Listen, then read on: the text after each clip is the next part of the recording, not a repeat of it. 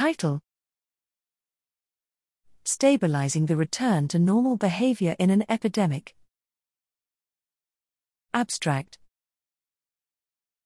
Predicting the interplay between behavior and infectious disease has been an intractable problem because response can be so varied.